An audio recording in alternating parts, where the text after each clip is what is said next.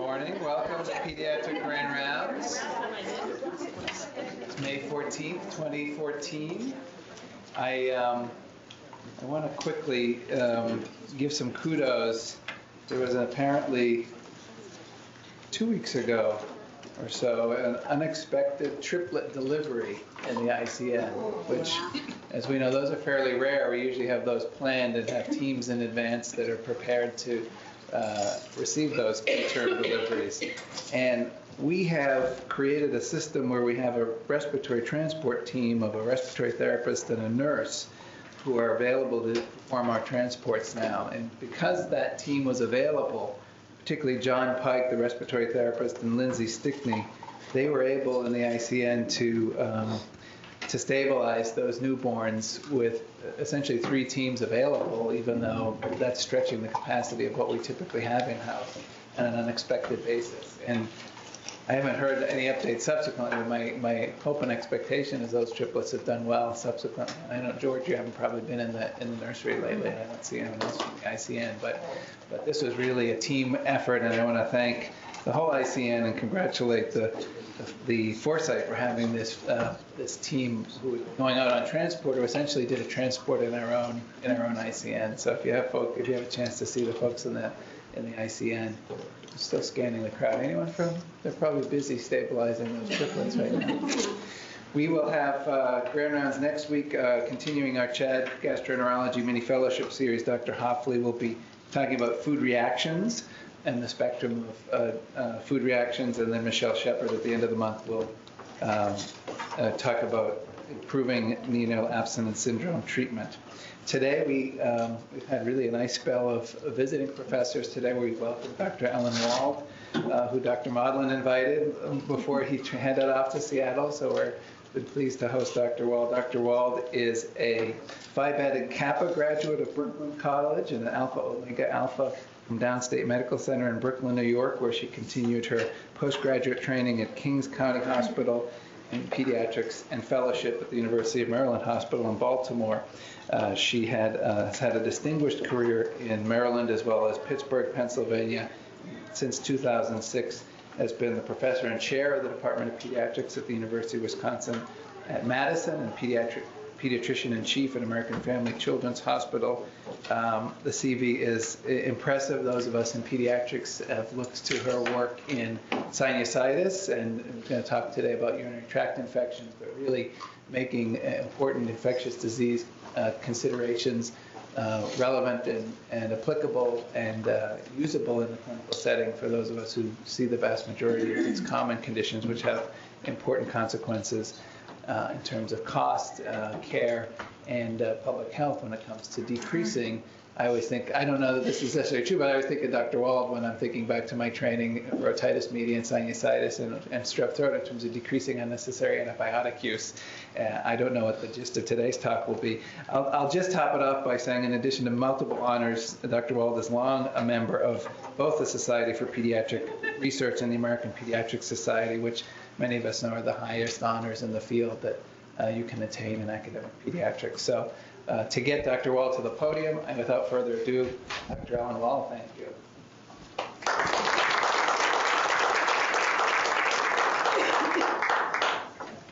Good morning. I'm very glad to be here, and thank you for that kind introduction. So we're going to spend our time talking about urinary tract infections today, and there's been a lot of recent news, so I think we'll try to update how we think about this issue.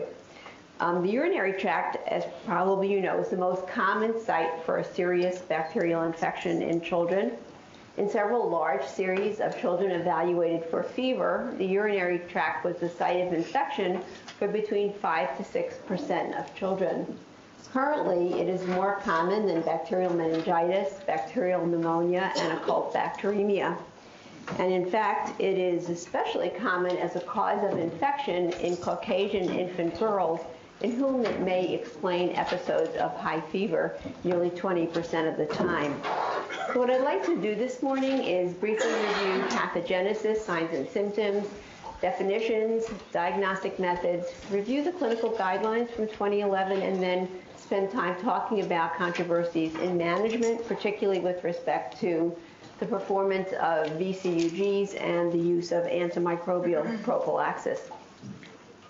So when we think of pathogenesis of urinary tract infections, there are two pathogenetic mechanisms which account for virtually all urinary tract infections. Rarely, the urinary tract may be infected by the hematogenous route. This is said to account for some small portion of infections that occur in neonates, but is rare at all other times. Far and away, the most common pathogenetic mechanism is the ascending route. Bacteria derived from the fecal flora colonize the periurethral area and then gain access to the urethra and to the bladder. In general, we depend on the bladder remaining free of infection because of frequent and complete voiding. If anything interferes with frequent and complete voiding, then the stage will be set for the development of a urinary tract infection.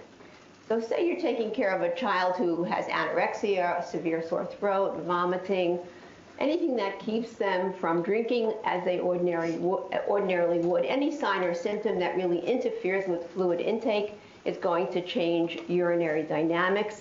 And in that case, the urinary stream may be decreased in both force and volume, and therefore ineffective in washing out any bacteria which may have gained entrance to the urethra. So in that way, we think that any illness, even those outside of the urinary tract, may predispose to urinary tract infection. This slide looks at the bacterial etiology, which is well known to the audience.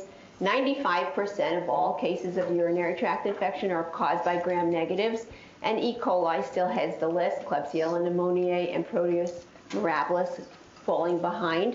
And then about 5% of all urinary tract infections are caused by gram-positive organisms. And the two organisms here that we think about are Enterococci and Staphylococcus saprophyticus. So we know that a pediatrician, the primary care doctor who takes care of children, needs to always be thinking about the possibility of urinary tract infection, and that from the point of view of the clinical perspective, that there may be specific and nonspecific signs that herald the presentation of a urinary tract infection. And for infants, it's the nonspecific sign and symptom of fever that is far and away most common. The specific findings that we see in older children with bladder infection especially are frequency, urgency, dysuria, and suprapubic tenderness. And then the specific findings in older children with pyelonephritis are flank pain and costovertebral angle tenderness as relatively specific, and then fever, chills, and rigors as less specific findings. So we know that although symptoms and signs are going to make us think about urinary tract infection, that our threshold really has to be very high to consider the possibility of urinary tract infection in any child who presents with fever. And we know that the crux of the issue is sending a urine for culture. And it turns out that the definition of urinary tract infection really varies according to the method by which the urine is collected. And this variance in definition acknowledges that although the bladder urine is surely regarded as a sterile body fluid, that we recognize that it can become contaminated. Any specimen of urine can be contaminated if it passes through the urethra. And so when we think about the toilet-trained child, we think about the midstream clean catch specimen, or so-called best catch specimen, as being one that's relatively reliable to determine the presence of urinary tract infection. And the set for significant bacteria when urine is collected by the clean catch method is 10 to the 5 colony-forming units per mil. And so we ask the child to urinate into the commode. And actually, if you can have the child or encourage her to straddle the commode in reverse position, this allows a natural separation between the urethra and the labia, which just can't be accomplished with the child who sits this way. And if there is a commode, which is present in some places like this one, then you can kind of use that as a little shelf to put your urine cup, and it's kind of nice to have that handy for the patient. So the patient begins to urinate, and midway in the urinary stream, we insert the sterile cup and we collect that urine. Now, what we've learned is that cleansing the urethra and periurethral area doesn't actually reduce the likelihood that the urine culture is going to be contaminated, and that's because the contaminating bacteria are in the distal urethra. So although it's quite commonplace to cleanse the periurethral area, in fact, it probably is an exercise in futility. When you collect a urine by the catheterized route, then we define significant bacteria as 5 times 10 to the 4 or 50,000 colony-forming units.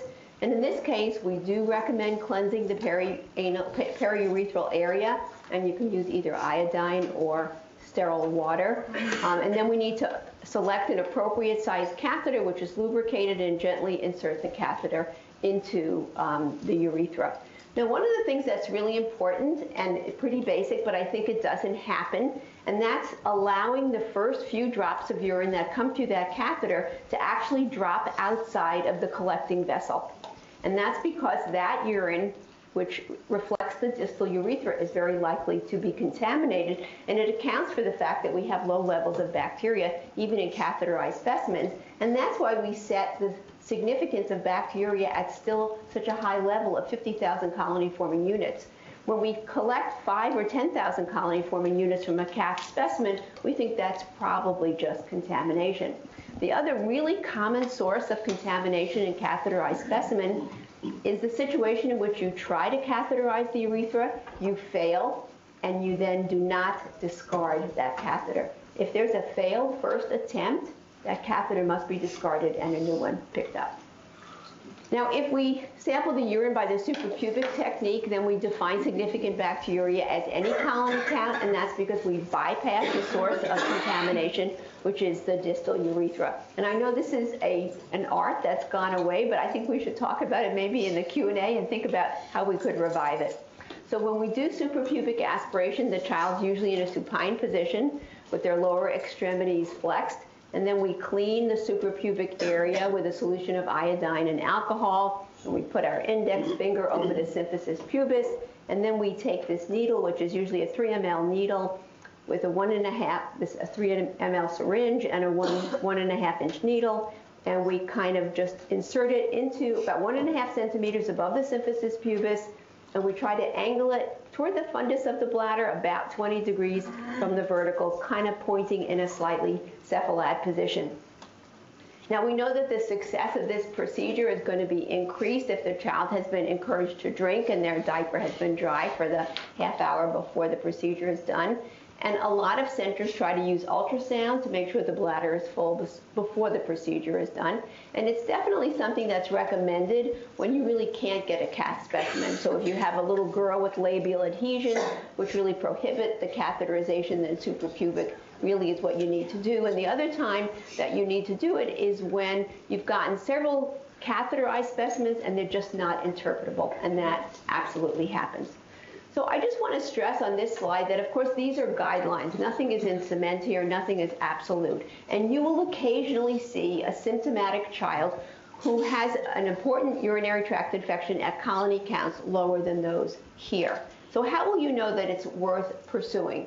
The way you know it's worth pursuing is that you recover a single organism, not more than one, and you recover it in multiple urine cultures in a symptomatic patient. So when that happens, you need to follow it up. And then the second thing that I want to emphasize is that if you're taking care of a sick child and you're going to need to start antibiotics as soon as that urine is collected, then we need to make sure that we have that urine collected by the best and most easily interpreted technique, which means doing a suprapubic if you can. If you can't do it, or if the suprapubic is dry, then a catheterized specimen is next best. Because once you start those antibiotics, you know you're never going to be able to go backwards. So the last thing we're going to talk about is the bag specimen. And we know that we clean the perineum with soap and water, and we attach the plastic bag, and we wait for the child to void. And as soon as the child voids, we remove the bag. And if the child hasn't voided in 30 minutes, it's actually recommended that you sort of start again. You wash the perineum and put on a new bag and wait again. And we also know that this is not a preferred technique if you're going to need to start antibiotics. You do not want a bag specimen. That a bag specimen is only valuable when the culture is negative. If the culture of a bag specimen is positive, it must be repeated by a more reliable method. With a prevalence of urinary tract infections of 5%, as it is in febrile infant girls, the likelihood that a bag specimen, which is positive, is actually a false positive, is about 88%. So we really don't want to be in that pickle of not being able to interpret what we have. Now, the other issue with regard to urine cultures as the defining characteristic of urinary tract infection is that the results are not ready until tomorrow. And so for that reason, there's been just a lot of interest in developing methods that would be useful for predicting the results of the urine culture today at the time of the initial encounter with the symptomatic patient. And so people have focused on the methods of urine microscopy, which allows them to look at white blood cells as well as bacteria, and also to look at biochemical markers such as leukocyte esterase and urinary nitrite, which can be determined by dipstick. So let's talk about dipsticks first. Dipsticks are really convenient, they're inexpensive, they're really easy to perform. The leukocyte esterase on the dipstick is a marker for white cells and therefore is a surrogate for pyuria in the urine. The overall sensitivity of leukocyte esterase is between 50 and 88%, really depending on the population that's studied. Nitrite, on the other hand, reflects the presence of bacteria in the bladder, and we know that the urine has to sit in the bladder for at least 4 hours in order to generate an amount of nitrite that is detectable by that stick. And for that reason, then, the sensitivity of the nitrite is only between 30 to 50%. And what we find frequently is that in young babies who have urinary tract infection, that the nitrite is negative because they tend to void well before 4 hours. And so we certainly can't rely and don't expect a positive nitrite in that age group. On the other hand, the test is very specific, and so when your nitrite is positive, you're going to be pretty likely to have a true urinary tract infection. Now, because the dipstick overall has a variable sensitivity, it is recommended that in a child who has a suspected urinary tract infection that you do a urine culture even when that dipstick is negative. Now, urine microscopy, which is a very helpful technique, requires a lot more equipment and training than the performance of the dipstick. The traditional way in which urine microscopy is done is the evaluation of a centrifuged specimen, which is usually unstained, and then that specimen is examined for the presence of bacteria and white blood cells, and that is expressed as the number of those items per high-power field. And it turns out that the sensitivity of these results of urine microscopy can really be tremendously improved if you make 3 modifications to what I just described. And the first is using an uncentrifuged specimen rather than one that has been centrifuged, using a counting chamber to enumerate the number of cells, and then doing a gram-stained smear. Now, at a number of centers where those techniques are available, urine microscopy has been very much improved, and when people use those techniques, in addition to looking through the microscope, that method is called an enhanced urinalysis. Now, assessing pyuria with a counting chamber is a very sensitive and specific test, especially in infants and young children, where the amount of pyuria may not be as high as it is in older patients. And so when we do urine microscopy, we take the uncentrifuged sample of urine and we put it right on the counting chamber, and then we count all the cells on the grid, and I'm going to show you a picture of that grid in a minute. And then we express the pyuria as the number of white blood cells that we see per cubic millimeter. And that's exactly the same method that we would use if we were counting spinal fluid in a child with suspected meningitis. An enhanced urinalysis is considered to be positive when there are at least 10 white blood cells per cubic millimeter and 1 bacteria in 10 oil immersion fields. Now, what's become very popular more recently is the use of automated urinalyses. This is used now in many hospitals and laboratories. In the automated setting, the sample that's used is an uncentrifuged urine, and the particles in that urine are usually enumerated and classified according to their size. And when you classify them according to their size and express them as the number of elements for high power field, it turns out it correlates very well with manual methods for the enumeration of red cells, white cells, or squames.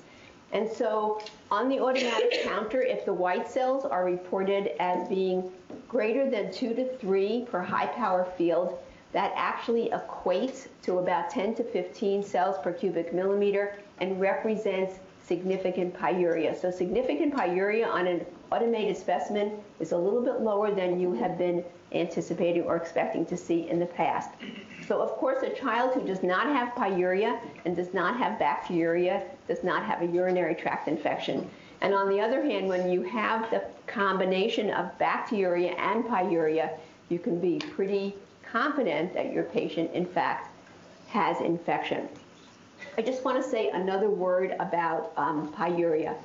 Although pyuria is a nonspecific finding on a urinalysis, that is to say there are other conditions besides urinary tract infection that can give you pyuria, it is very unusual to have a true urinary tract infection without pyuria, especially if the technique that is used to detect pyuria is sensitive.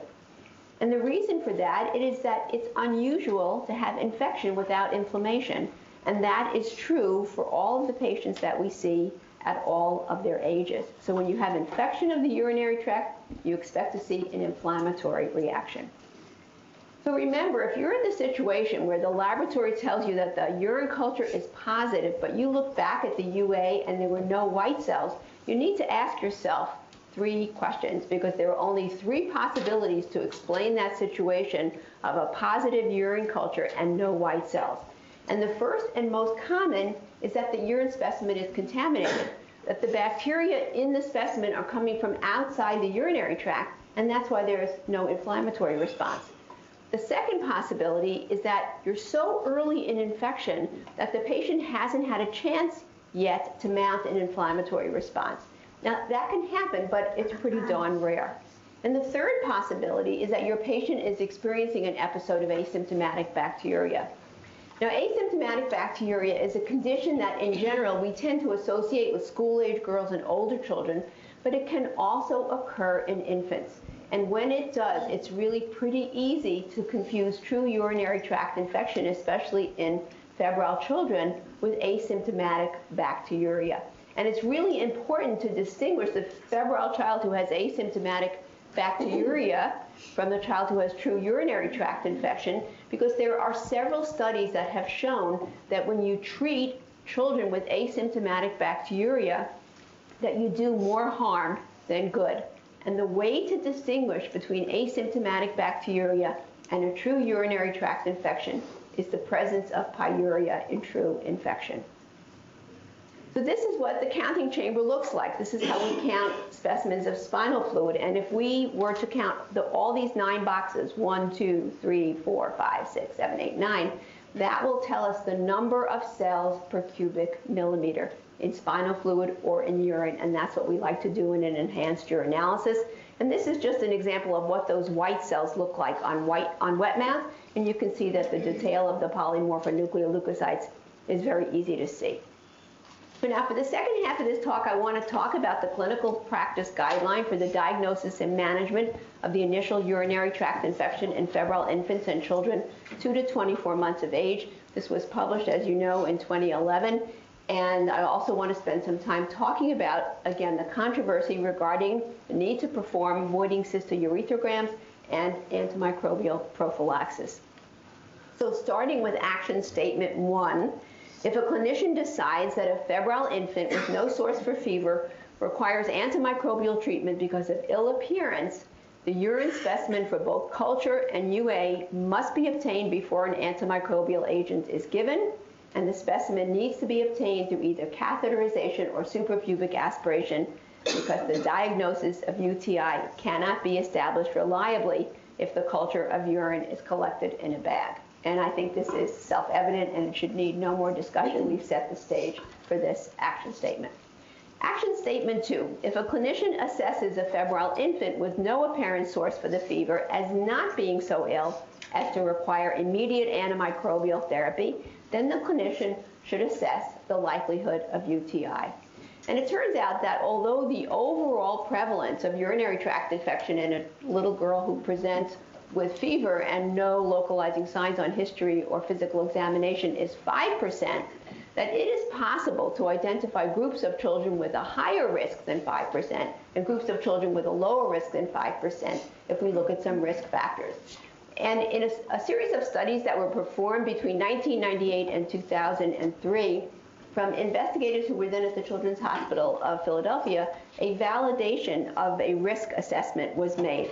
And the authors gave us the ability to use several risk factors to assess the likelihood of urinary tract infection in girls, and those risk factors included white race, age less than 12 months, a temperature of at least 39 degrees fever for at least 2 days, and no other source of infection. So if you're taking care of a little girl who has no factors, 0 factors, or a single factor, then their overall probability of developing a urinary tract infection is actually no more than 1%, and that child can simply be observed for a couple of days just to see how things work out. On the other hand, if she has 2 or more risk factors, then the probability of urinary tract infection exceeds 2%, and that's a girl in whom we'd like to collect a urine. Now, since this girl is not someone who we are going to treat right away, we don't have to, we can get the urine any way we want. However, if that urine is suspicious because it shows some white cells or bacteria, then of course we're going to want to send it for culture. And if we send it for culture, then of course we want it to be either a suprapubic aspiration or a catheterized specimen. So even when obtaining this urine, I think it's wise to get it by the best technique. Now, the major risk factor for a boy developing a urinary tract infection is that he is uncircumcised. And if you're taking care of an uncircumcised boy, then a urine must be obtained. On the other hand, if the child is circumcised, there again are several risk factors that can be used to assess the probability of urinary tract infection. And the 4 factors are non-black race, a temperature greater than or equal to 39 degrees, fever more than 24 hours, and no other source for infection. So if this young boy has fewer than 3 factors, again, observation is fine. Fever may disappear tomorrow, and there's no need to do anything else. On the other hand, if there are 3 or more factors, then a urine must be obtained. Let's just look at a couple of cases. So case 1 is a 6-month-old girl who's been fussy with a rectal temp of 39.8 for the past couple of days.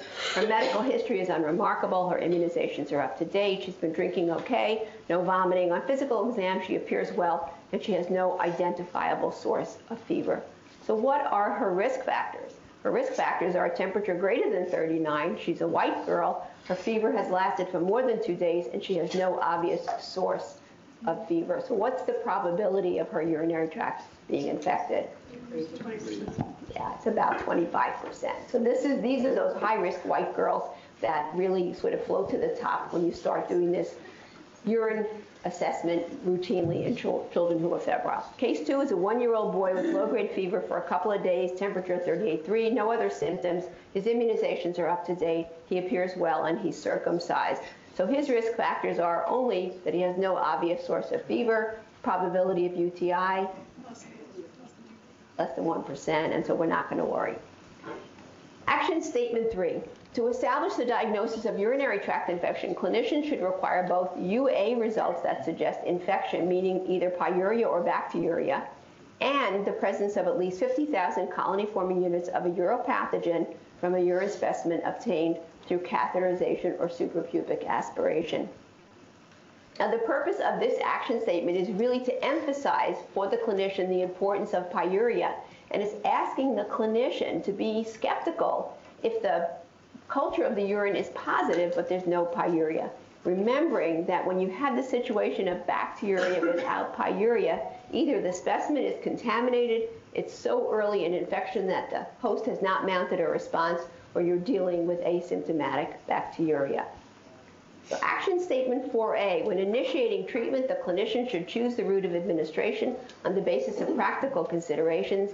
Initiating treatment orally or parenterally is equally efficacious. And you know, historically, there was a belief in the past that when you had a child with acute pyelonephritis, you absolutely had to treat them intravenously.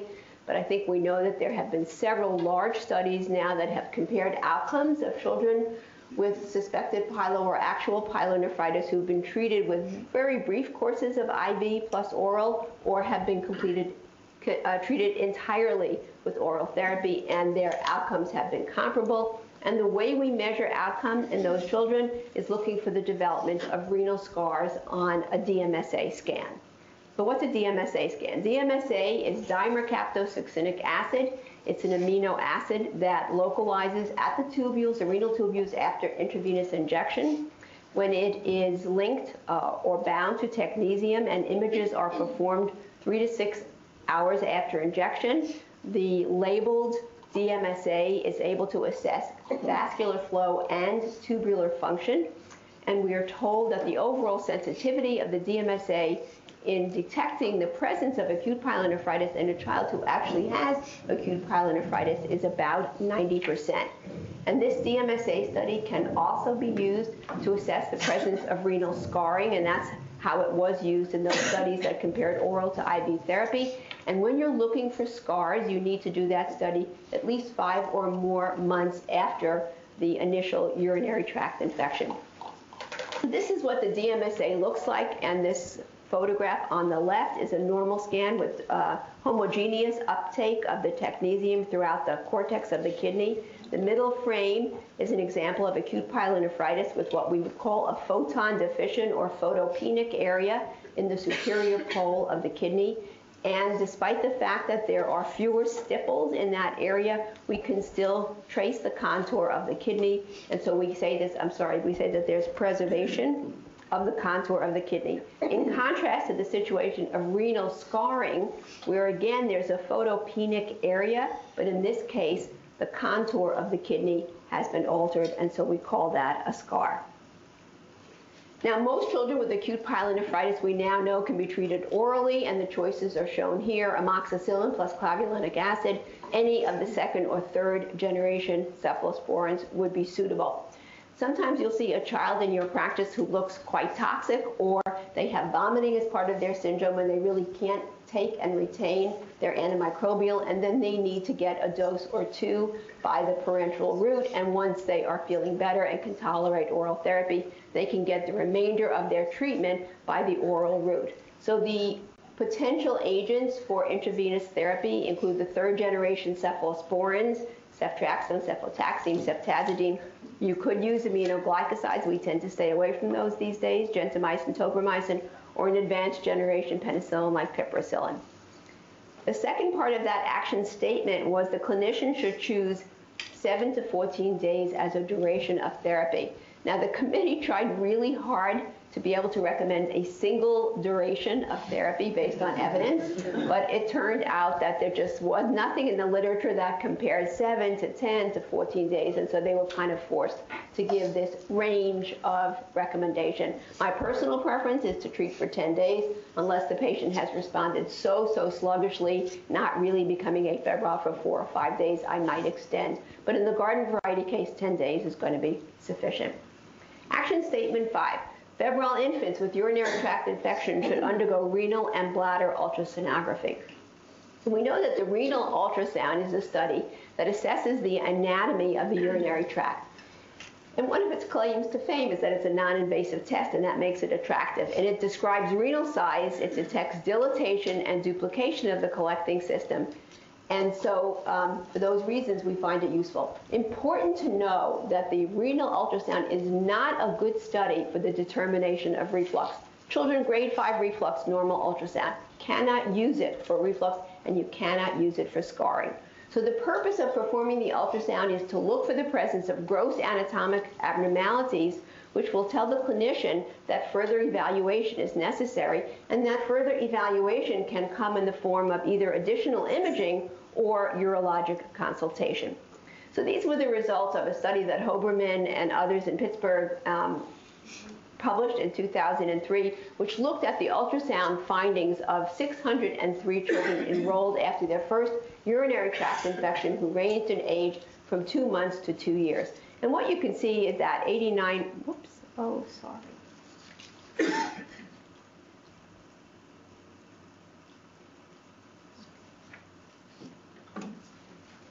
I don't know what to do.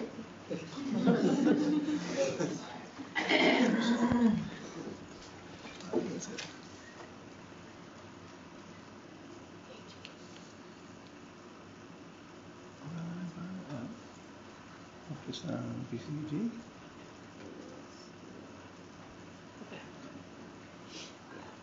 Thank you. I'm so sorry for that. You can see where my technological difficulties are. So, so this is, again, 603 children, 2 months to 2 years of age, and they're all having their first urinary tract infection. So 89% of the studies are completely normal, and 11% are abnormal. And the abnormalities are extremely modest, so that not a single one of them led to any change in management. At the same time that this study was published, there were several others which really showed exactly the same thing, and that is that overwhelmingly the ultrasounds were normal, or the number of so-called actionable findings were extremely small. That is, things that you found that you really need to do something about. And so the committee really pondered this, and they thought, well, maybe we shouldn't recommend a renal ultrasound in every child, especially if they had a prenatal ultrasound. But it turns out that, in fact, there's considerable variability in the timing and quality of prenatal ultrasounds, and that the report of a normal ultrasound cannot necessarily be relied upon to rule out anatomic abnormalities unless there has been a very detailed anatomic survey with precise measurements that were done in the 3rd trimester and interpretation by a qualified individual.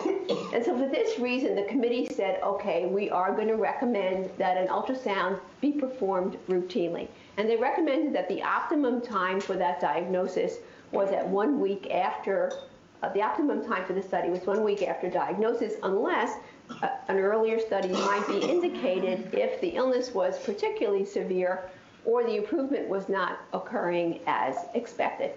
And so in those cases, you can sometimes find a renal abscess, perinephric abscess. It's extremely rare. So the thing to remember is that when we do ultrasounds, that overwhelmingly they're going to be normal, 15%, 10% are going to be abnormal. The number of actionable findings is going to be 1 to 2%. So you ask yourself again, why did the committee go ahead and recommend it? And the reason they recommended it is because they looked at this test, which is non-invasive ultrasound, and they thought these 1 to 2% of correctable findings are so important that it sort of tipped them in favor of recommending the performance of the renal ultrasound. So let's go on to action statement 6A. A VCUG should not be performed routinely after the first febrile UTI.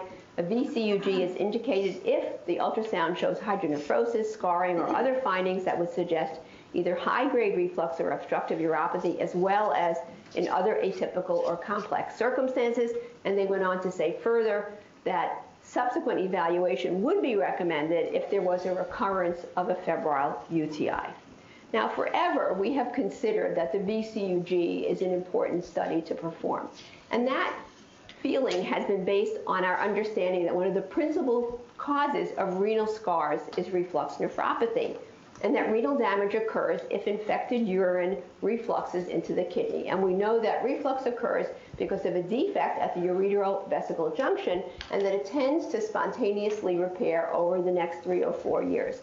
So the objective in performing a VCUG was to diagnose the presence of reflux and prescribe antimicrobial prophylaxis until such time that the reflux resolved, either spontaneously in low degrees of reflux or in high degrees of reflux, perhaps surgically. And it was noted that the overall rate of reflux after the first urinary tract infection is between 30 and 40%. And this is an important number because although it indicates that reflux commonly occurs in children with urinary tract infection, in fact, the majority of children with their first UTI don't have reflux. So somewhere between 60 to 70% of children with their first UTI do not have reflux. This is just a review of the international classification, and we know that we use a 5-point grading system. Grade 1 is reflux into the distal ureter, grade 2 is reflux all the way into the proximal part of the ureter, and then grades 3, 4, and 5 are mild, moderate, and severe dilatation. So it's a pretty easy system. Now, the recommendation had been in general that we recommended prophylaxis for any degree of reflux. And the reason that recommendation was formulated was because it was known that there could be some variability in the results of the VCUG. So a VCUG done today, which showed grade 2 reflux, might show either grade 3 or grade 1 reflux if that study was repeated tomorrow. So the overall purpose of doing the VCUG was to diagnose the presence of reflux, and once reflux was diagnosed, then antibiotic prophylaxis was started, and antibiotic prophylaxis was started on the premise that antibiotic prophylaxis is beneficial in the prevention of recurrent urinary tract infection and scarring, which might lead to end-stage renal disease. However, when you look back at all the studies that preceded this thinking, it turned out that most of the studies, almost all of them, compared antibiotics to antibiotics plus surgery, or they compared antibiotics to surgery, and almost none of them had a placebo or control group that was simply observed. And so it turns out that between 2005 and the writing of the guidelines, which was in 2010, there were 6 new studies that appeared, randomized controlled clinical trials, which appeared assessing the effectiveness of antimicrobial prophylaxis in preventing episodes of febrile urinary tract infection in children who had already had a single infection. And 5 of these studies challenged the notion that prophylaxis is beneficial, and 1 of them showed only modest benefit. So if prophylaxis is not beneficial, as suggested by these 5 studies, and reflux is not required for the development of acute pyelonephritis, then the rationale for performing a VCUG routinely must in fact be questioned. And so this was the dilemma facing the committee that made the guidelines. So it turned out that those 6 randomized control trials that I mentioned were all a little bit different in terms of the ages of the children that were studied and the precise data that was collected on all the youngsters. And so in order to provide a comparable data set to perform a formal meta-analysis, the committee requested that each of the authors of those 6 studies submit their raw data. And every one of them complied, and that allowed the creation of a data set of 1,091 infants 2 to 24 months of age according to the grade of their reflux. And when the formal meta-analysis was done, there was no significant difference, no significant benefit in preventing a recurrence of acute pyelonephritis through the use of antimicrobial prophylaxis, either in infants without reflux or in those with grades 1, 2, 3, or 4 reflux, and only 5 infants with grade 5 reflux were found in the whole study. So this bar graph just looks at those results again. So we're looking at the outcome of children who received antimicrobial prophylaxis. The grade of reflux is shown along the horizontal axis. The percent of recurrence is shown on the vertical axis. The dark bars are antibiotic recipients, and the white bars are placebo recipients. And you can see that there really is no difference in the rate of, this is recurrent febrile urinary tract infections in children receiving prophylaxis. So when you look at this data, the committee said there's no benefit of antimicrobial prophylaxis, then how can we recommend the routine performance of VCUG? And so that was really the genesis of them backing off recommending VCUG after the first urinary tract infection. Having said that, there was still a niggling concern about children who might have grade 5 reflux and not knowing who in fact had high-grade reflux. And so in order to look at that issue of high-grade reflux, they created this chart which looks at the rates of reflux by grade in a hypothetical cohort of infants after their first urinary tract infection and after their recurrence. And so we look on the left at children who have let's look in the middle column. These are children after their first urinary tract infection. If you do a VCUG on 100 children who had their first urinary tract infection, you'll find, as we know, that 65% have no reflux, that 29% have grades 1 to 3, that only 5 will have grade 4, and a single child will have grade 5. If you delay performing that VCUG until their recurrence, then you're going to be evaluating many, many fewer children, 10 or 15 or at most 20. And when you evaluate children who've had a recurrent febrile urinary tract infection and you do a VCG, what you find is seen in this column labeled after recurrence. And now, after the second urinary tract infection, only 26% of children will have no reflux, 56% will have grades 1 to 3, 12% will have grades 4, and 6 children will have grade 5. So if you delay the performance of the VCUG until the second UTI, you will recover and get to see all the children with high degrees of reflux. And so this, again, is the genesis of the recommendation that if there is more trouble, then consider a VCUG. So action statement 7, after confirmation of UTI, the clinician should instruct parents or guardians to seek prompt medical evaluation for future febrile illnesses to ensure that recurrent infections can be detected and treated properly. This may be the most important recommendation that we give to our parents. Once we've had a first UTI, you must be on the lookout for a second UTI. Early treatment, we know, limits renal damage, and the risk of renal scars increase as the number of infections increase, and that's shown very dramatically on this curve, which has number of urinary tract infections on the horizontal axis right here, and then risk of renal scarring on the vertical axis, and you can see as the number of UTIs increase, the risk of scarring increases, and the most dramatic increase is after 3 urinary tract infections. Okay, so let's step back for one moment, and as a footnote to this whole discussion, let's ask the question, does in fact urinary tract infection cause chronic kidney disease? A really important question, I think. And you know, historically, I think we've been taught, and we've carried this thinking forward for 50 or 60 years, that urinary tract infections are different than other infections that we see in children. And they're different not because they don't cause a lot of acute morbidity, which they do, and we know that urinary tract infection is the most common cause of serious bacterial infection in children. But the difference was that we felt that unless they're properly evaluated with images and additional treatment, that they could lead to hypertension, more problems with the kidneys, and eventually chronic kidney disease. And so Jonathan Craig, in really a brilliant editorial that he wrote very recently, sort of asked all of us to think about this whole situation again and to notice what he refers to as the numerical disconnect between the hundreds of children with UTI that we see and manage and follow and the rarity of end-stage renal disease as a problem in children. And he goes on to reiterate what we know to be true, and that is the overall incidence of urinary tract infection, which we've said 3 times in this hour, is 5%. The incidence of end-stage renal disease is about 5 per 1 million. So the risk of urinary tract infection leading to end-stage renal disease is in the ballpark of 1 in 10,000. So a very, very, very low risk.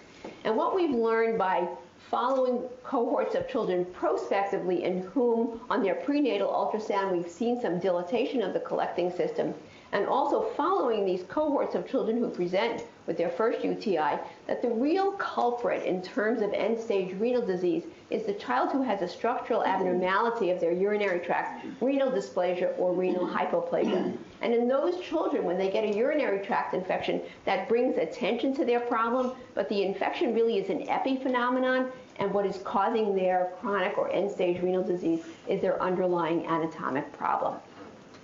So the last question is, and many asked the committee that was devising the guidelines, why don't you just wait until the RIVER study is published before you give recommendations either about the performance of VCUG or use of antimicrobial prophylaxis. And the RIVER study, which was initiated in 2007 and enrolled their last patient in 2011, stood for randomized intervention for children with reflux.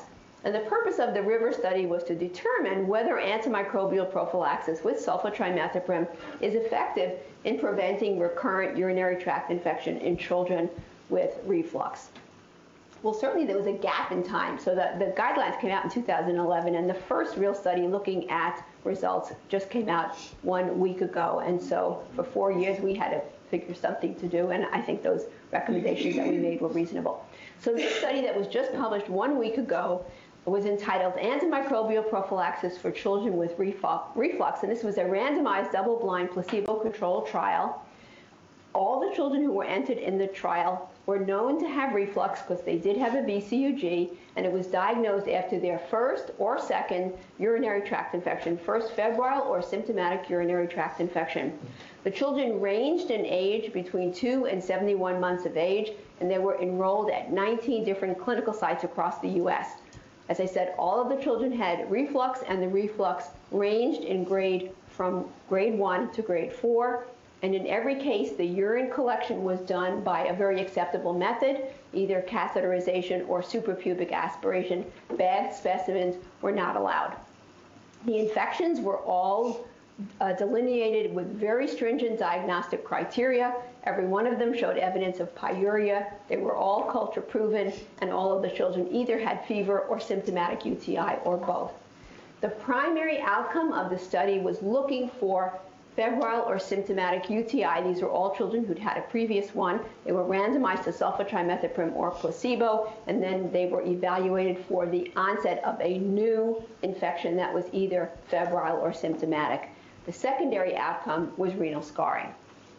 607 children were enrolled. The median age was 12 months. The mean age was 19 months, indicating that there really were a fair number of children between 2 and 6 years of age who were enrolled in the study. And what we know parenthetically is that when children get their first urinary tract infection at 3 or 4 or 5 years of age, is that many of them have bladder dysfunction, bladder and bowel dysfunction as the risk factor for that urinary tract infection, and that was certainly true in this study. So 554 of 607, or 91% of the cohort, was experiencing their first infection. The infections were febrile and symptomatic in 53%, febrile only in 32%, and symptomatic only in 14%. So when a child is symptomatic only, these are children who are presenting with lower urinary tract symptoms, urgency, frequency, dysuria. So these kids have lower UTI, not upper UTI. I'm sorry, symptomatic only, lower UTI, not upper UTI. And some of these children who are febrile and symptomatic with low-grade fevers are also going to have lower UTI rather than pyelonephritis. When reflux was evaluated, grades 1 to 3 reflux was found in 92%, and grade 4 reflux was found in 8%. DMSAs were done on all of these children, and these results were a little bit surprising. So 21 or 4% of the children had a pre-existing scar, and this was much higher than we've seen in other series of children with their first UTI who are young. 9 children had complete global atrophy, 6 more with severe scarring, making us think that these were children who were enrolled who in fact had structural abnormalities or renal dysplasia. And the most startling statistic to me of all was that only 71 or 12% of the children had a pattern consistent with acute pyelo. So only 12% had a DMSA that looked like acute pyelo instead of 65% or 70% who should have that. And so I think one of the things we need to underscore is that the population of children studied in RIVER substantially differs from those for whom the guidelines were intended, which were first urinary tract infections, 2 to 24 months of age, and no existing scars. So this is an overall summary of the results. This is what we call a Kaplan-Meier curve. It looks at the time to first recurrent febrile or symptomatic UTI. Time is on the horizontal axis. The vertical axis shows the children with febrile or symptomatic UTI. The placebo is indicated by the dashed line, and the solid line is sulfatrimethoprim. And what you can see is that although there's a little bit of overlap of the confidence intervals at 6 months and 12 months, that in fact there was a significant difference between placebo and sulfatrimethoprim favoring the treatment group. That overall difference in outcome varied between about 32 to 50%. And it was most remarkable in the children, in fact, the older children who had bowel and bladder dysfunction were one of the groups that had the most benefit, and the other group were the young children with low degrees of reflux. Very importantly, the study showed no difference in scarring between children who received either antibiotic or placebo. There was no difference in the number of scars, there was no difference in new scars, there was no difference in severe scars. So I think that's a really important finding, and it's probably a testimony to early identification of new infections and prompt treatment. Now this curve looks at the children who we're most interested in. This is time to first recurrent febrile or symptomatic UTI for children less than 2 years of age with a first febrile UTI by treatment group. The curve is set up in exactly the same way. Again, the dotted line is your placebo, and the solid line is your sulfatrimethoprim. And what you see, I think, is a much less dramatic change or outcome than what you saw on the previous slide. And here at the plateau area, between 6 months and 18 months, we see that the overall rate of infection in the treatment group is about 10% or 9%, and the overall rate of infection in the placebo group is about 15%. So an absolute difference of about 6% between treatment and placebo in these children. And remember, they're not exactly the same group that are covered by the guideline, and of course the numbers are much smaller because we've taken a lot of the kids out. So river study, what have we learned? I think we learned a lot, and we learned a lot about what happens when you don't treat children with prophylaxis. We also learned that the recurrence rate is really relatively low, I think lower than we thought, and that almost all of the recurrences are very early. So we saw a steep part of that curve in the first 6 months, and then it really plateaued out. So if you were going to use prophylaxis, makes you think the first 6 months are the important. Prophylaxis appears to reduce the risk of UTI. That reduction varies between 30 and 50%. And of course, this has biologic plausibility. We know that the antibiotics that we use get into the urine, and we know that the coliforms are susceptible. So what would keep antimicrobial prophylaxis from being effective? Well, non-adherence. People don't like to take drugs every day, and they don't like to give their kids drugs every day, and that was true in this study. About 50% of the population that received sulfatrimethoprim were adherent. And the second problem is emerging resistance. And once again, almost all of the breakthrough infections in the sulfatrimethoprim group were organisms that are resistant. Importantly, prophylaxis does not change the risk of renal scarring. Again, a very important outcome of this study. Once more, I believe it's a testimony to prompt diagnosis and early treatment. So I think we have to, knowing that prophylaxis has some benefit, we have to ask ourselves at least 4 questions. Number 1, is the magnitude of benefit of prophylaxis sufficient to justify the trouble? So going from 15% to 9%, a 6% difference, is it worth the trouble of taking antimicrobial for 2 years when in fact you don't impact on scarring, which traditionally has been the major outcome that we've been concerned about? Given that 80% of children do not get a second infection, if you were inclined to think about prophylaxis, would you start prophylaxis after the first or second infection? Is there a value to knowing who has reflux? And this is the thing I struggled most with. And I think, again, it's always this niggling desire to know. But you'd only want to know if you were going to do something about it, if you were going to fix it. But if a child never has a second UTI, it seems to me that it's really not important for us to know whether they have reflux or not. Because if you don't have infection, reflux is not going to do damage to your kidney. And then lastly, is there reason to deviate from the AAP guideline? And I think at this time, there's no reason to change those recommendations. So in summary, urinary tract infections characterized by pyuria and bacteriuria. Urine should be obtained by catheter or suprapubic aspiration when antimicrobials are to be started immediately. Oral and IV treatments are equal. Renal ultrasound after first UTI, VCUG after second. Prompt medical evaluation for subsequent febrile illnesses or symptoms, a really important recommendation. Prophylaxis reduces recurrences in the ballpark of 30 to 50%. It does not reduce scarring. We might consider prophylaxis after a first UTI in very select patients. If you had taken care of a 2-month-old who had presented with a fever of 40 and was sick as hell when he came in, that's a parent you might want to have a conversation about antibiotic prophylaxis and sort of discuss the pros and cons. And now you'd have data to say how likely it would be that prophylaxis would prevent a second infection. We can consider prophylaxis after a second infection. It's just out there, and again, we know the data, and we can make a decision with parents about whether or not we want to use it. And importantly, urinary tract infection does not equal chronic kidney disease unless the kidneys are dysplastic. I thank you for your attention. I'm sorry I went over.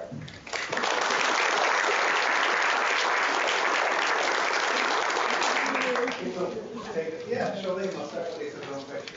So you had a slide that showed that there's about a 5% chance of having a urinary tract infection, but 5 in however many will have end-stage renal disease. Is that in the pediatric time frame? Because I was worried that the urinary tract infections are setting you up for end-stage renal failure as an adult, which is separate data that we don't tend to follow. This is really looking at the ultimate data, so end-stage renal disease in adults. And so I think it's sort of curious that we haven't paid attention to, again, that tremendous disconnect between frequency of UTI, which is common, and end-stage renal disease, fortunately, which is rare. Adam? Hey, so thanks. That was a really terrific summary. I have 2 quick comments and then 1 question. So I want to just also emphasize that I really, especially the points that you were making at the end, and I don't want to apply some of those points to what you said in the beginning as far as risk factors for UTI. So also think about kids who've had a prior UTI, so in that algorithm that you said, the high fever, the white, a prior UTI, and then if you already have, say, prenatal hydro and you already know that there's a structural anomaly, then that's important to consider for UTIs as well. And then the other thing that I was interested in is the study that you showed that the ultrasounds were not very actionable, but maybe now with these new guidelines, the ultrasounds will be more actionable because now that you're not going to get a VCUG on everybody, but if you do an ultrasound and there's hydro, then that might prompt you to do a VCUG rather than not do a VCUG. So it'd be interesting to restudy that, but now with the new guidelines, ultrasounds are actionable. But the question I had for you is, I think prophylaxis is one issue, and how important is it to prevent UTIs and reflux in that regard. But I couldn't agree with you more that I think what we're seeing is that reflux is really more of a potential of a marker of a structural abnormality, and that's the issue. And fixing the reflux or prophylacting against UTIs is not going to change that structural abnormality.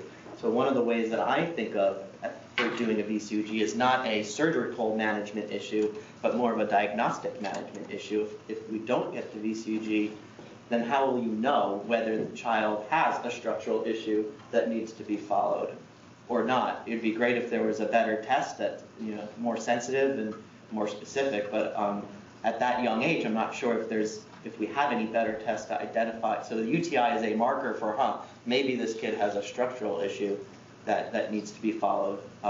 It's going to be in the minority of kids, though, so I don't know what your thoughts are on that particular aspect. I've been thinking a lot about it. Again, sort of having grown up doing VCUGs. In the early part of my career, they were recommended after second infection, then the switch to first infection, and now back to second infection. I guess what I've come to believe, and I think this is valid, it would be nice to bring some absolute data to bear, is that if a child never has another infection and you're looking for them, I think that's very reassuring that even if they have reflux, that it isn't important for you to know about. And the number of children you'd have to study to determine that, if you're going to look at them all after a first UTI, really doesn't justify, I think, finding that one person. So I think if one is very meticulous about follow-up, and that's something I think we can't emphasize enough, that I would feel comfortable never doing it if they didn't have another infection and I was looking for it. I wasn't writing it off as an otitis or writing it off as a nothing. If I was vigorous about getting another urine when they had unexplained fever or certainly when they had symptoms and they never had another UTI, I think that's fairly powerful. Yeah. The conundrum for me is that there's a significant instance of people who have reflux that never have an infection in the first place, and thus probably some that don't have a second infection, yet they may develop nephropathy, so it's hard to... But I think historically, the kids who haven't had infections really have fared pretty well. Mm-hmm. So that it's the combination of infection and the pressure of reflux, I think, that really does the renal damage rather than the reflux alone. Other questions? Great conversation. I'll continue the conversation, come down and talk about Dr. We will probably have the opportunity to have some of the river investigators join us for grant rounds in the coming year, so the conversation will continue, but thanks for starting.